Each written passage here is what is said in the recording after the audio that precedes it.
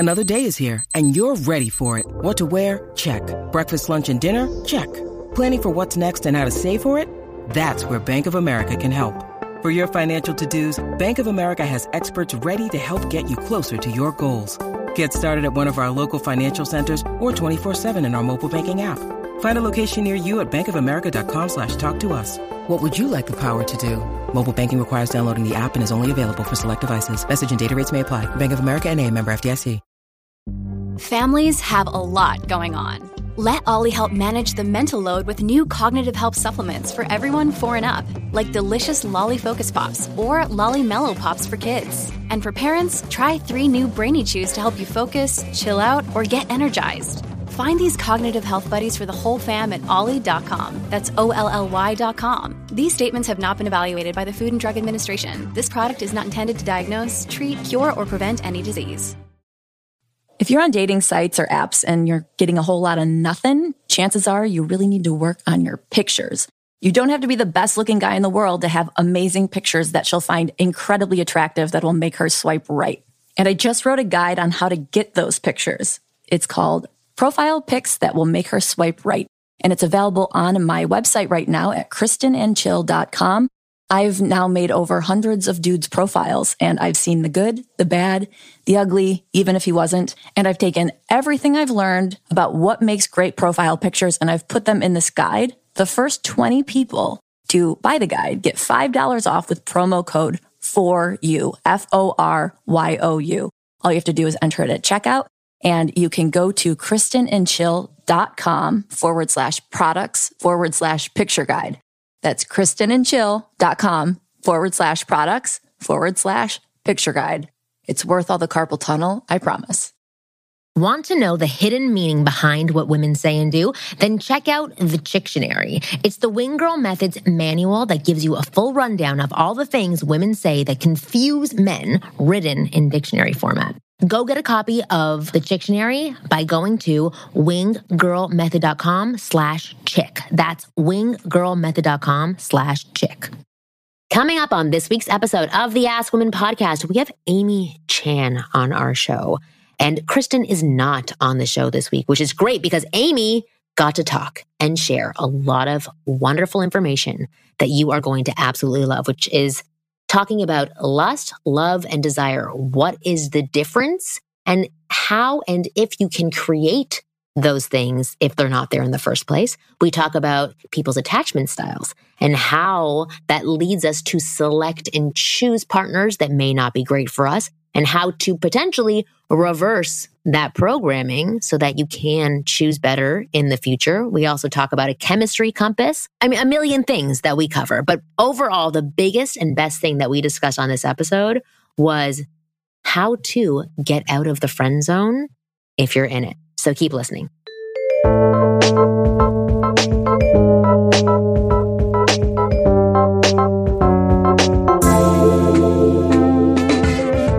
Welcome to the Ask Women podcast. It is me, Marnie, owner of the Wing Girl Method, author of the best-selling Get Insider, which is available on Amazon, the host of Ask Women podcast, a ton of things, guys. I'm so weird with doing the intro because Kristen always does the intro and she is not here today. But I have the wonderful Amy Chan on with me who reached out to me probably like 5 months ago, basically saying she has a ton of stuff that she wants to share with men, the audience for the Ask Women podcast. And I loved everything that she had to say. So I was like, oh my God, come on, please, please, please, please, please. So Amy, welcome to the Ask Women podcast. Thanks for coming on.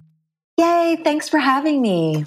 Yeah. Well, you are wonderful. I know that. But why don't you tell the people who are listening a little bit about you and why you know what you're talking about and what you're going to talk about today? Sure.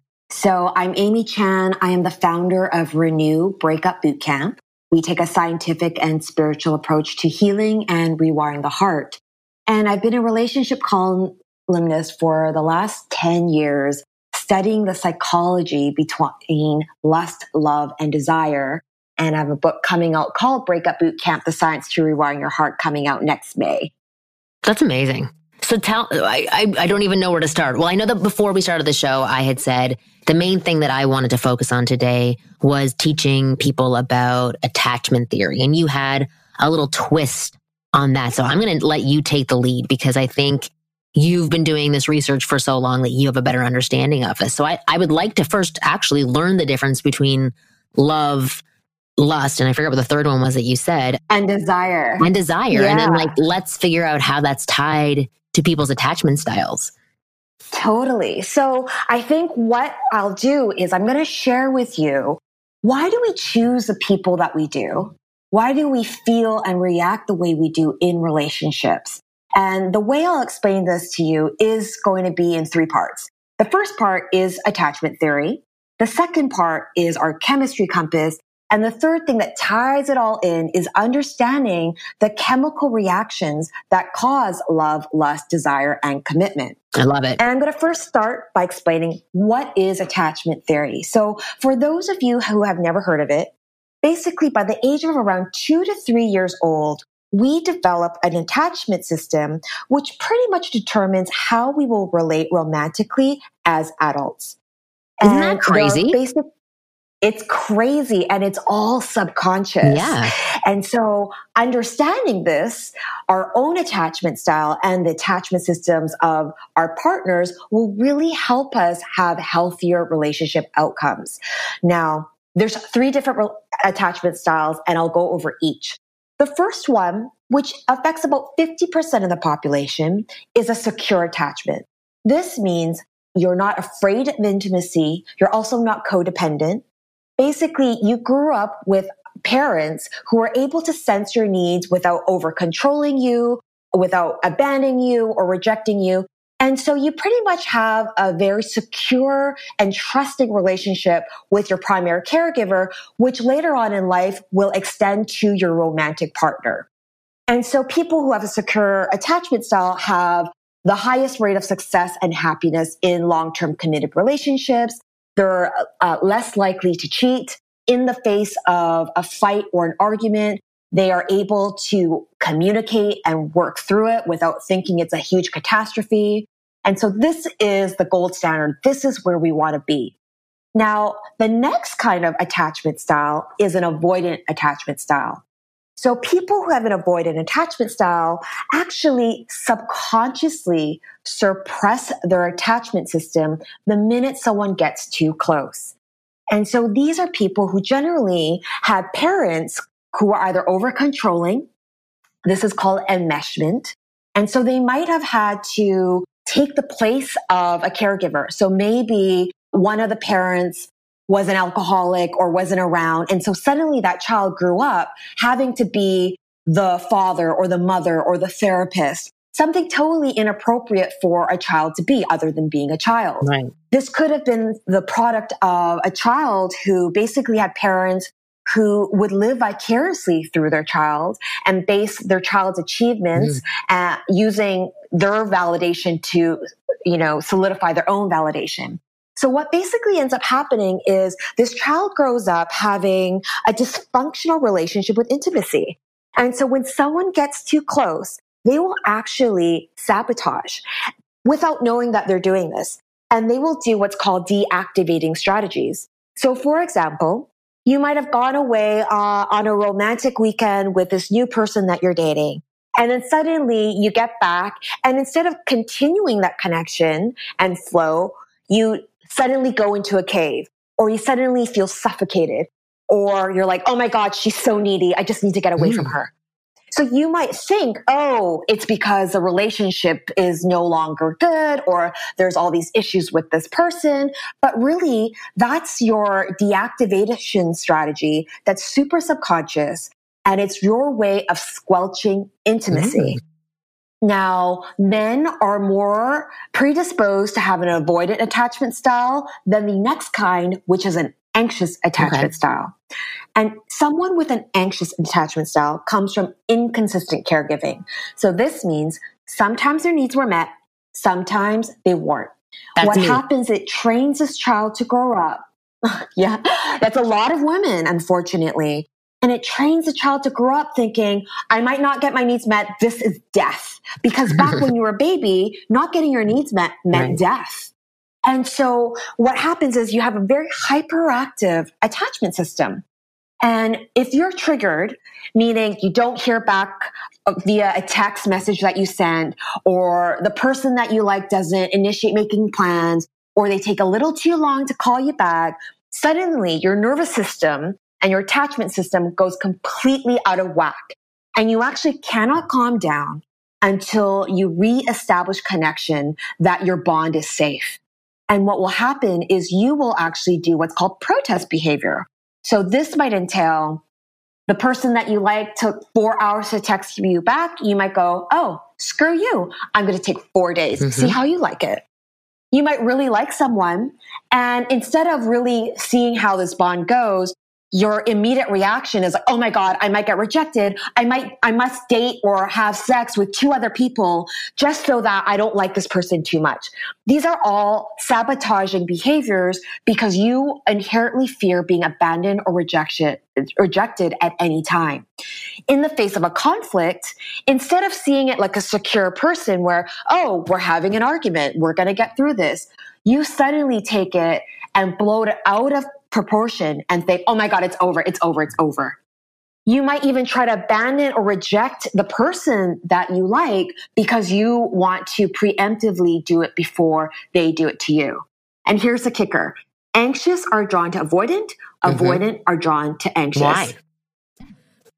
Because we all want to screw ourselves in love. That's interesting. Right. Yeah. So avoidance and avoidance actually lack any glue for it to actually stick together. Because one avoidance like screw you and the other avoidance like screw you. And so it doesn't go. And an anxious becomes so explosive that it usually just can't even come together. Right. And so what happens is an avoidant has a storyline that, oh my gosh, anytime I'm with someone, they really take away my freedom and my autonomy. And so they actually attract situations where they draw in and are drawn to an anxious because it actually confirms the belief system that they have. Same thing goes for an anxious. They have an inherent fear that they will be abandoned or rejected, and they create situations and are drawn to people that can confirm that this belief system is actually true. That's just crazy. Well, that makes sense. That makes complete sense. Well, so I have a million questions, but so I'm trying to give the best information for the guys that are listening. So number one, if you do realize that you are either anxious or avoidant, or even if you're secure, is there a way to, first of all, become aware of it, obviously, by, doing a little bit of research, asking yourself some questions, which I know that in the book, I think it's called Attached, which is the main book on attachment theory, will give you those answers to know which category you fall into. But is there a way to alter this about you, or is it really just being knowledgeable about the fact that this is happening so that it's bringing it up to your conscious level that can help to tweak, fix, alter this behavior? Yeah, great question. So about 20 to 30% of the population is able to change their attachment style through their lifetime. But what it does take is awareness and a commitment and discipline to actually move through it to become more secure. Okay. And so the very first step, like you just said, is awareness. And so as I'm talking, there might be one that you identify more with, and that's probably the one. So an avoidant, your inherent fear is that your freedom and your autonomy is going to be taken away from you. And you generally feel that partners are too needy, or they're suffocating you, or they're always pressing you for commitment. If you have an anxious attachment style, your inherent fear is you're going to be abandoned or rejected at any time. If you could, you would merge and fuse with your partner. And so the very first step is awareness. And there's so many resources and quizzes out there. Even if you go to my website, you can find a quiz on attachment style. Find out what your attachment style is. And then the next step is very helpful. If you're in a relationship, find out the attachment style of your partner. Or if you're about to get into a relationship, look for people who are more secure. Because if you keep dating someone of the opposite attachment style, it's going to keep rewounding you over and over again. Well, unless you're aware. Because I feel like there's a smaller portion of the population that is in this secure category. So, like, how do you find these things out? So let's say you're on a first date. Are there certain questions that you could ask that don't seem, too probing, but that could give you a little bit of insight? Because yes, it would be wonderful if you could find somebody that was secure, for sure, because then they're going to make you feel great. But most likely, or I don't know what the percentage is of people, of the breakdown for people, but they may interact with people who have other attachment styles. And I want to get into that about like how to spot this attachment style, but then also how to call attention to it when they act out for their attachment style so that it actually brings you closer together. And I know I'm jumping ahead with a million things, but I want to talk about the first question. So how, like on a date, how can you figure out what attachment style So the greatest way to see how someone is going to behave in the future is to look at the patterns of the past. And so if you just ask questions on past relationships, they'll start to give you data.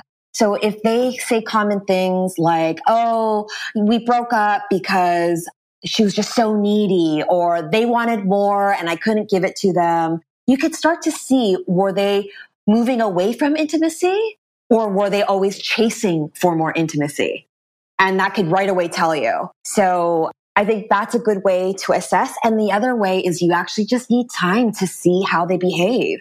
And so if you have a romantic time with someone and they pull away afterwards and you don't hear from them and they're completely inconsistent with their affection, that's likely a sign that you're dealing with someone with an avoidant attachment style.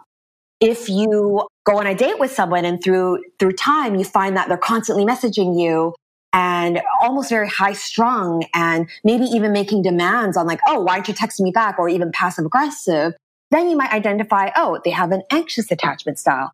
And this doesn't mean like, oh, you dump them right away, because where you are with your attachment system, it's on a spectrum. And depending on who you're with will bring out certain sides of you more than others. So if you're very severely in the anxious attachment style category and you date someone who's on the other end, who's super avoidant, I would say avoid this person. You're really going to just get harmed until you actually start to become more centered and more secure. But if you're secure with some anxious tendencies, is it possible to date someone who's also secure with some avoidant tendencies? 100%. If there's open and honest communication and two people are committed in trying to work through this together, you can totally do that.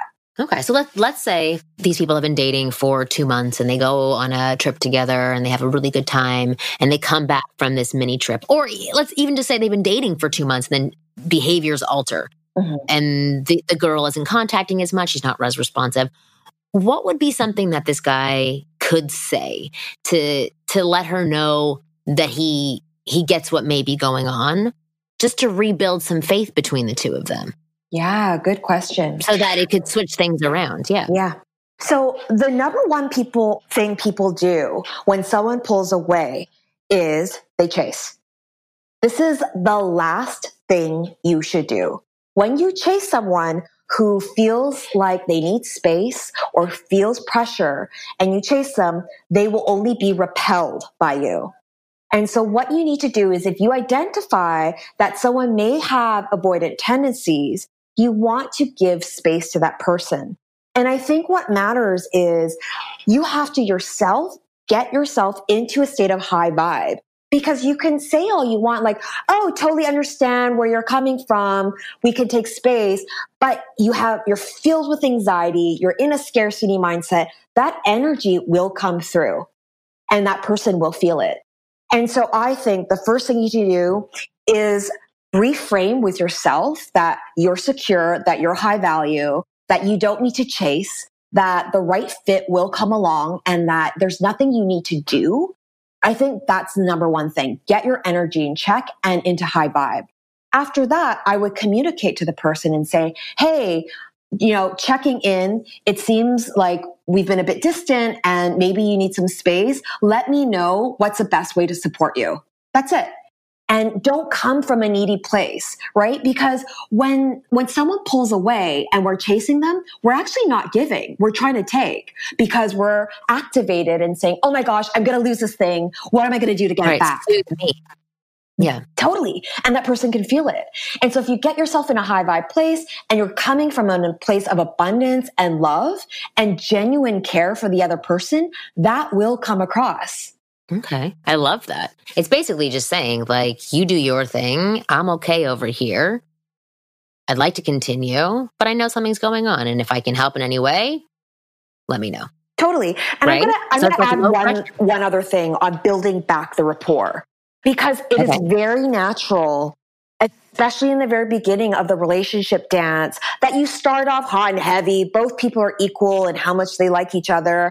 And then eventually what happens is it gets a bit skewed, and then the power dynamic shifts, and then there's like the pulling and the chasing and all of that. You have to expect that there's going to be a natural back and forth and a little bit of giving and a little bit of taking, and there's going to be some tension, and that is completely normal. And so what I would recommend is, if you hit this part where someone is pulling away, what I suggest is, after some time, the next time you spend time together, make it a total low pressure, light and easy time. And I would do something that gets you guys out of your head. So I wouldn't just have a coffee and talk about emotions and what happened. No, your only intention for the next time you spend time together is to just deepen the connection. That might mean you go for a walk, you do something like painting, get into flow state. All you want to do is keep it light. And so that the person's last association with you is light, easy, and fun. And it ends on a point where it's a high note. Don't drag it out, even though you're like, oh my God, I can't wait. I'm seeing this person again. I want it to last all night. Don't do that. End it when it's on a high note. And so that the other person is like, oh, wow, like this is how fun it was. And then it ends. And so that you leave them wanting more. So I think that's a really great way of just getting that rapport setting momentum back into place. So without bringing up anything about it shifting, it's really just getting back to that fun state that you guys had with each other. I don't think it's necessary to have the heavy conversation as the next thing you do, especially when there's been a bit of a riff and there's been a bit like, oh, too much pressure. I think the next thing you should do is just focus on having fun. And then if that conversation naturally comes up, sure, have it. But if not, save that conversation for the time after. Right. Because you want to get back to that light place. It's so funny because my husband and I, a couple of weeks ago, we go to couples counseling, as everybody should. And so when things come up for us and we have difficulties, we bring a third party in to help us see what we're not seeing. And so our last session that we had a few weeks ago was like really heated. And we both sort of ended the conversation with the therapist, and we're just like, we were just both triggered. We were both in a really bad place. And our therapist had said, like, don't talk about anything. Nothing about your relationship. Don't talk about anything after this conversation. And as soon as we got off our call with her, because we do it over Skype, my husband looked at me and he said, so do you want to talk about this? And I was like, no! Like, usually I would have engaged. I would have said, yes, like, let's drag this out and deeper into the mud even more. But I said, I don't think we should. We have to listen to those instructions. Let's go for a walk. And we went for a walk, and we chose not to talk about any of that stuff. And really, it just lightened both of our moods. Like, it took away that anger towards each other and just let both of us kind of calm down to get back to a normal state where we weren't in fight mode, and get back to a nicer place where we loved each other again. And then we actually committed to doing that until our next session with her, which was the following week. And we just both came back and we got onto Skype, and our therapist was like, oh my God, you guys look so different with each other. And I really think it was because we had not continued to have that conversation. I know that that's deeper into a relationship, but I think that what you're saying as well is, if there's something heavy, like, let's get it to a lighter place, and then we can make a decision at that point. Because everybody's 100%. Yeah, everybody's heavily triggered. Okay, we're going to take a quick break, and we're going to come back with Amy Chan. Before we take that break, I do want you to tell people which website to go to do that little quiz that you had mentioned to find out people's own attachment styles. Yeah, if you go to my blog, which is justmytype.ca, you can actually download a whole attachment style quiz and kit with tips on how to actually become more secure in your attachment. Oh, .ca, Canadian. Okay, perfect. Go to justmytype.ca. Yeah, and do exactly what Amy just said. And we will be back in a minute. It's so exciting when you have a credit card, because you can just buy whatever you want. And you have bags around your wrists. And then 6 months later, you just have bags below your eyes because you're stressed out from all of a sudden getting hit with these massive credit card bills. Well, I have a solution for you. And that is to pay off your credit card balances and save money with a credit card consolidation loan from my friends at Lightstream. I know, I have friends. Isn't that crazy? Even crazier is that the online application is so quick and so easy. It's almost like the girl you want to go out with. So you can go apply right away, even from your phone. And you can even get your money as soon as the day that you apply. So just for our listeners, if you apply right now, you get a special interest rate discount. The only way to get this discount is to go to lightstream.com/askwomen. That's lightstream.com/askwomen. Subject to credit approval, rate includes 0.5% auto pay discount. Terms and conditions apply and offers are subject to change without notice. Visit lightstream.com/askwomen for more information. All right, we are back with Amy Chan. That was a very good intro explanation to attachment styles. It's so funny because when you were talking about all the different styles, I'm like, I'm that one, I'm that one, I'm that one. And I think that that's also important to realize is that it is possible for all of us in different stages to have each of these types of attachment styles. And sometimes it is depending on who we are hanging out with. And sometimes it's a matter of how we feel in those moments. But you're saying at the core, there is one that takes the lead. So getting to know what your style is really important for you and for people who you bring into your life. Totally. I just want to make one point is there is one attachment style that we predominantly have, which is wired in us when we were children. Now, what happens, this is a tricky thing, is we adopt protective mechanisms, which might look like a different type of attachment. So I am what you call an earned secure, meaning I've done the work, the therapy, the reprogramming to become secure now, but I used to be anxious. And what would happen is when I was triggered before, I would be the one calling, texting like crazy until I realized, okay, like I look psycho. And then I went to the other side of the spectrum and I'm like, oh, you took 4 hours? I will punish you and I'm just going to avoid you. Or I might just date someone else and I'm going to dump you. And so on the outside, it might look like, oh, I'm an avoidant, but I was really an anxious masquerading as an avoidant. Because again, the deep down fear I had was abandonment and rejection. So I would do all these protective defense mechanisms to make sure that I wouldn't get abandoned, but really I looked like an avoidant, but I was still an anxious. Interesting. I do want to tell a quick story about my husband, because I don't actually know which category I fall into, because anytime that I talk to somebody about attachment theory, as I said before, I'm like, I'm that one, I'm that one, I'm that one. Most likely I'm anxious, secure anxious. But I remember when my husband and I started dating, we were very into each other. And then it was all very casual. He went away traveling for a month, so nothing seemed like it was too serious, but we were both equally into each other and wanting to hang out because he was, leaving a couple of months later. And he left for a month and he kept calling me from there. And I that was a little overwhelming for me, but it was nice at the same time. And when he came back home, he hadn't been with anybody while he was away, but things had shifted for us. I remember this. And I still sort of had my eyes open a little bit. I wasn't 100% into him because I had seen that he was 100% into me, and I became a little bit avoidant. And then there was this one day we were in the car with each other and he looked at me and he said, I know what you're doing. I know that you're seeing other guys out there. I know that you're thinking that maybe they're a better option for you. And he's like, but I'm 10 years older than you. I've been through that roller coaster. I know I want you. I want to be with you for right now. Maybe not forever, but for right now, I like you and I want to continue this. And as soon as he said that, it snapped me around and I was like obsessed with him. And then I went back to my anxious style. But it was interesting that just making that statement of like, I know what you're doing and calling me out in that way. It was a very gentle way of doing it.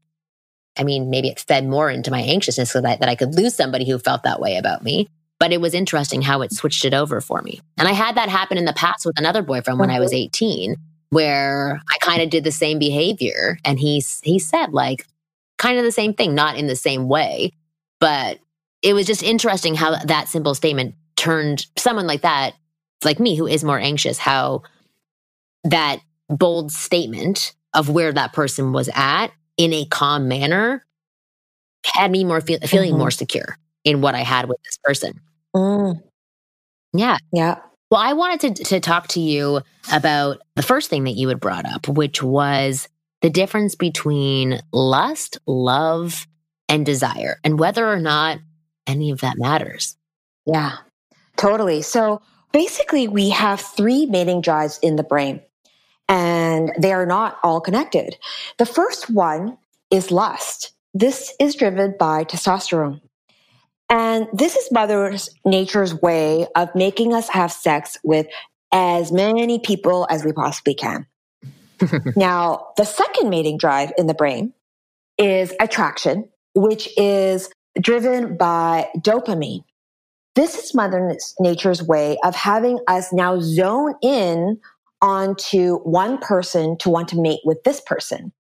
Dopamine is that super addictive chemical that makes us want to have more cocaine, chocolate cake, more sex, and texts from your beloved. The more we get it, this pleasurable stimulus, the more we want it.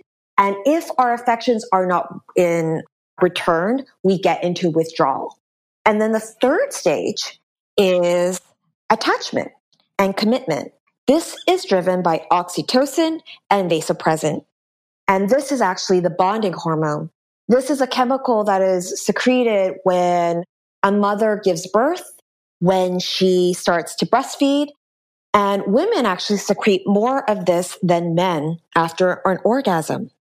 So what happens is all these 3 mating drives intertwine to create love. Now, love can be sparked by any one of these mating drives. This is important to understand because what we're used to seeing in the media, in love stories, in fairy tales is the story of lust turning into long-term love. But this is not necessarily the case. And the reason why this is important is you may be tossing out potential partners that could be really good for you in a long-term committed sense because you're not feeling that immediate lust right away. Because what can happen is you can actually be best friends with someone and then suddenly one day lust is sparked. You could also have great sex with someone and that can never lead to long-term commitment where attachment is sparked. So it's something really interesting to just keep note of. If you have a history of dating people where you're basing the long-term potential of someone, if there's crazy fireworks in the beginning, but every single time it doesn't last, this actually might mean you should readjust your expectations of how love is sparked and take a look at what is called your chemistry compass. So I would like to explain to you what chemistry compass is. Yeah. And it's something I talk about a lot in my book, Breakup Bootcamp, and where basically we develop a homeostasis of what love looks like and feels like to us. And generally this is mirrored after what we experienced as children. So if you grew up in a household where love was chaotic and your parents were fighting all the time, or maybe you always had to earn love by doing, giving, achieving, what do you think is going to happen when you grow up? You create a homeostasis, what's familiar, a love compass based on that exact model. And so what you feel chemistry with as an adult might be people who trigger you and wound you in the exact same way you were wounded as a child. So I'll use myself as an example. I grew up in a household where there was always chaos and always fighting. My father was an avoidant, couldn't ever express emotions or show emotions. And at a very young age, I learned that I had to do really well in school and constantly achieve. I was always trying to earn his affection, his time, and hope that instead of being 10th on the totem pole of priority, maybe one day, if I only was perfect enough, I could be number 1. Well, that never happened. And what happened as an adult is I would recreate these emotional experiences with different men. I would feel chemistry with people who could wound me just the same. So typically they were men who were too busy, running businesses, never had time for me, would like me a little, but never enough. And to me, that was love. That was chemistry. And so I actually had to learn how to rewire my chemistry compass and learn how does healthy love and support feel like. And only until I did that, I was able to actually attract partners who were healthy for me. Interesting. Okay. I have so many questions from here. No, but that's really interesting. I'm just trying to think like from the male point of view, from people who are listening, like how do you use this information? Is it that you stay away from certain people? Like, I just think communication is the key and can actually be the thing. Insight and communication is what can alter each of these natural states or styles that you're talking about. Like, so for me, so if I observe something in somebody, so if I was a guy and I was on a date, and again, you get into talking about past relationships, and if the woman were to open up about some of these things that you've talked about like how she was in a past relationship, like even just having some insight into that, maybe that's my anxious style where I'm like, you get me and now I want to be with you. How can a guy use this information, again, not to, take advantage of women and manipulate them, but to connect with a woman more instead of, having her go off into crazy town? Like, how can you calm a woman and then have this be used as some way to further connect to you? Do you see what I'm asking? Like, I'm not asking how to be a dick and like take advantage of this, but I'm asking like how, because these are good guys that listen to my podcast. They're not douchebags who just want to find out like any in that they have. But I want to give them the guidance on how to use this information. Yes, be aware of it. Don't be scared of it. But yeah, get exactly how to use this information to create a better style for two people if they actually do like each other. Yeah. I think the very first thing, even if you're a good guy or a good girl, is if you have a history of romances that aren't working out, that's likely an indication your chemistry compass needs a little bit of tinkering.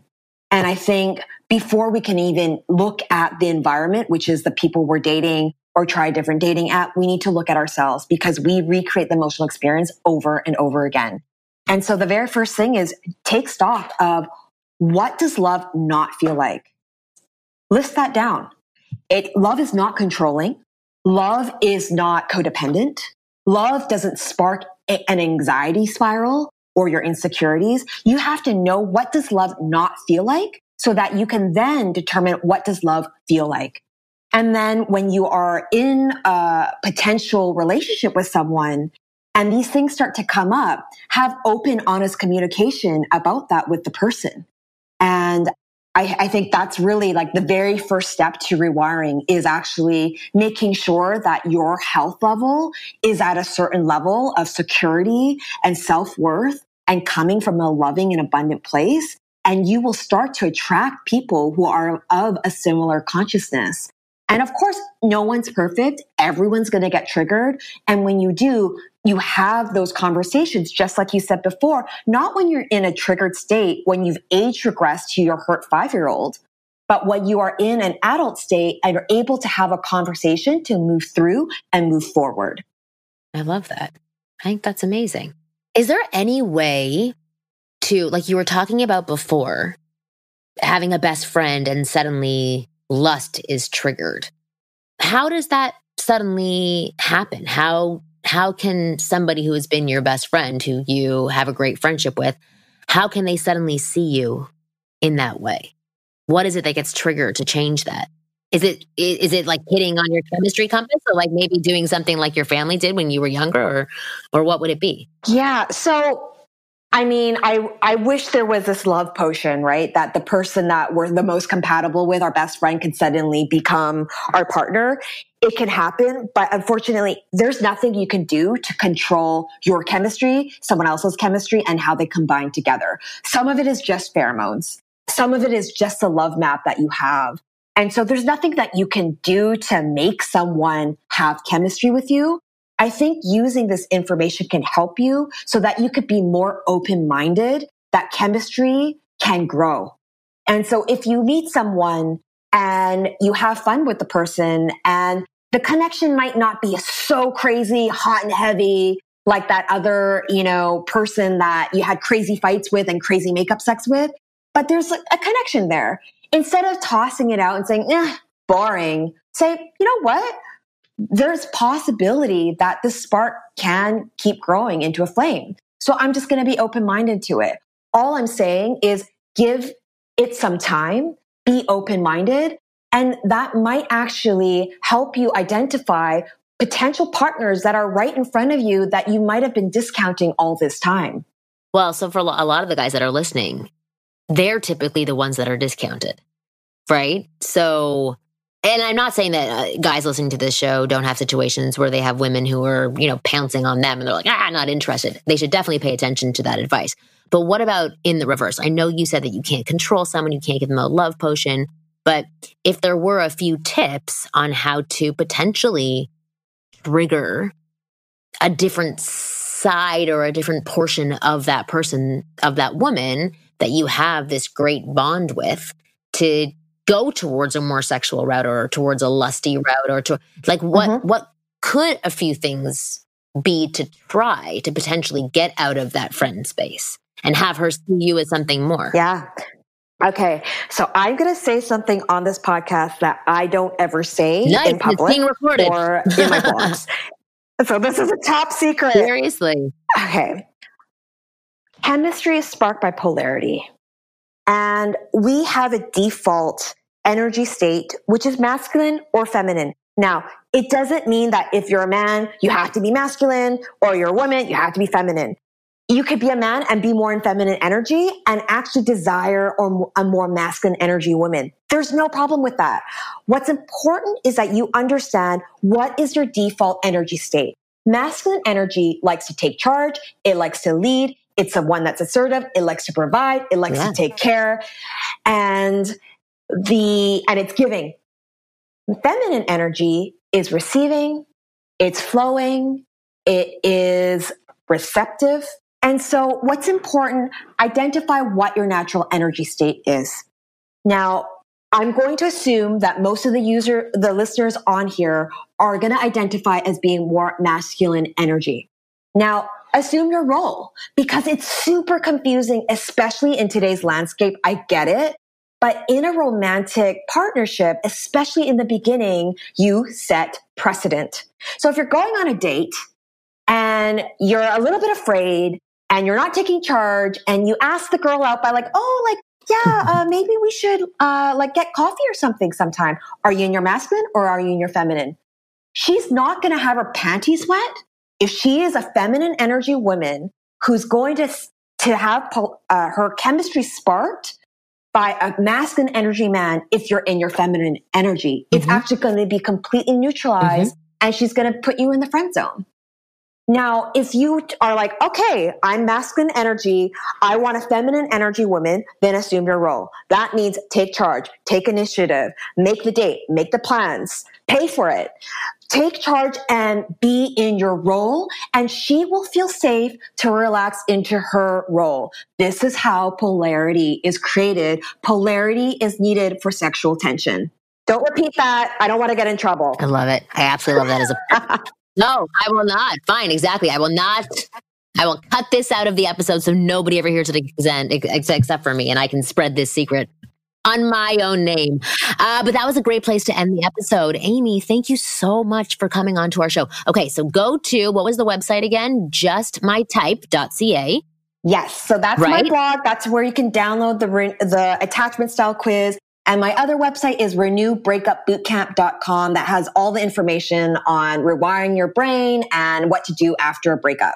I absolutely love it. Anything with rewiring and reprogramming is absolutely wonderful. Oh my God. Thank you so much. This was a great episode. I'm glad that Kristen did not show up because she would just put in little quips in between what you were saying and distract you. But I like that you were fully focused and able to give us as much information as you did.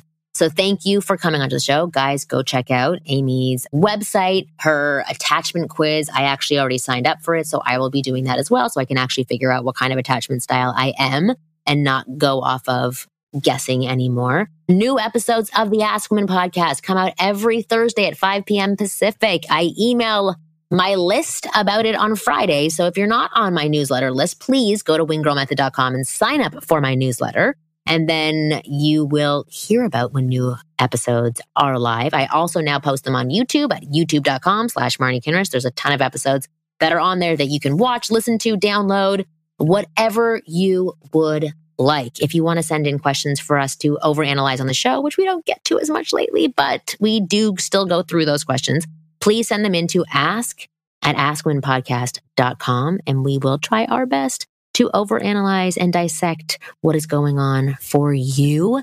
And if it's months after you sent it, then at least your answer or the answer that we give will be helpful to somebody else. You guys are awesome. We'll see you next week.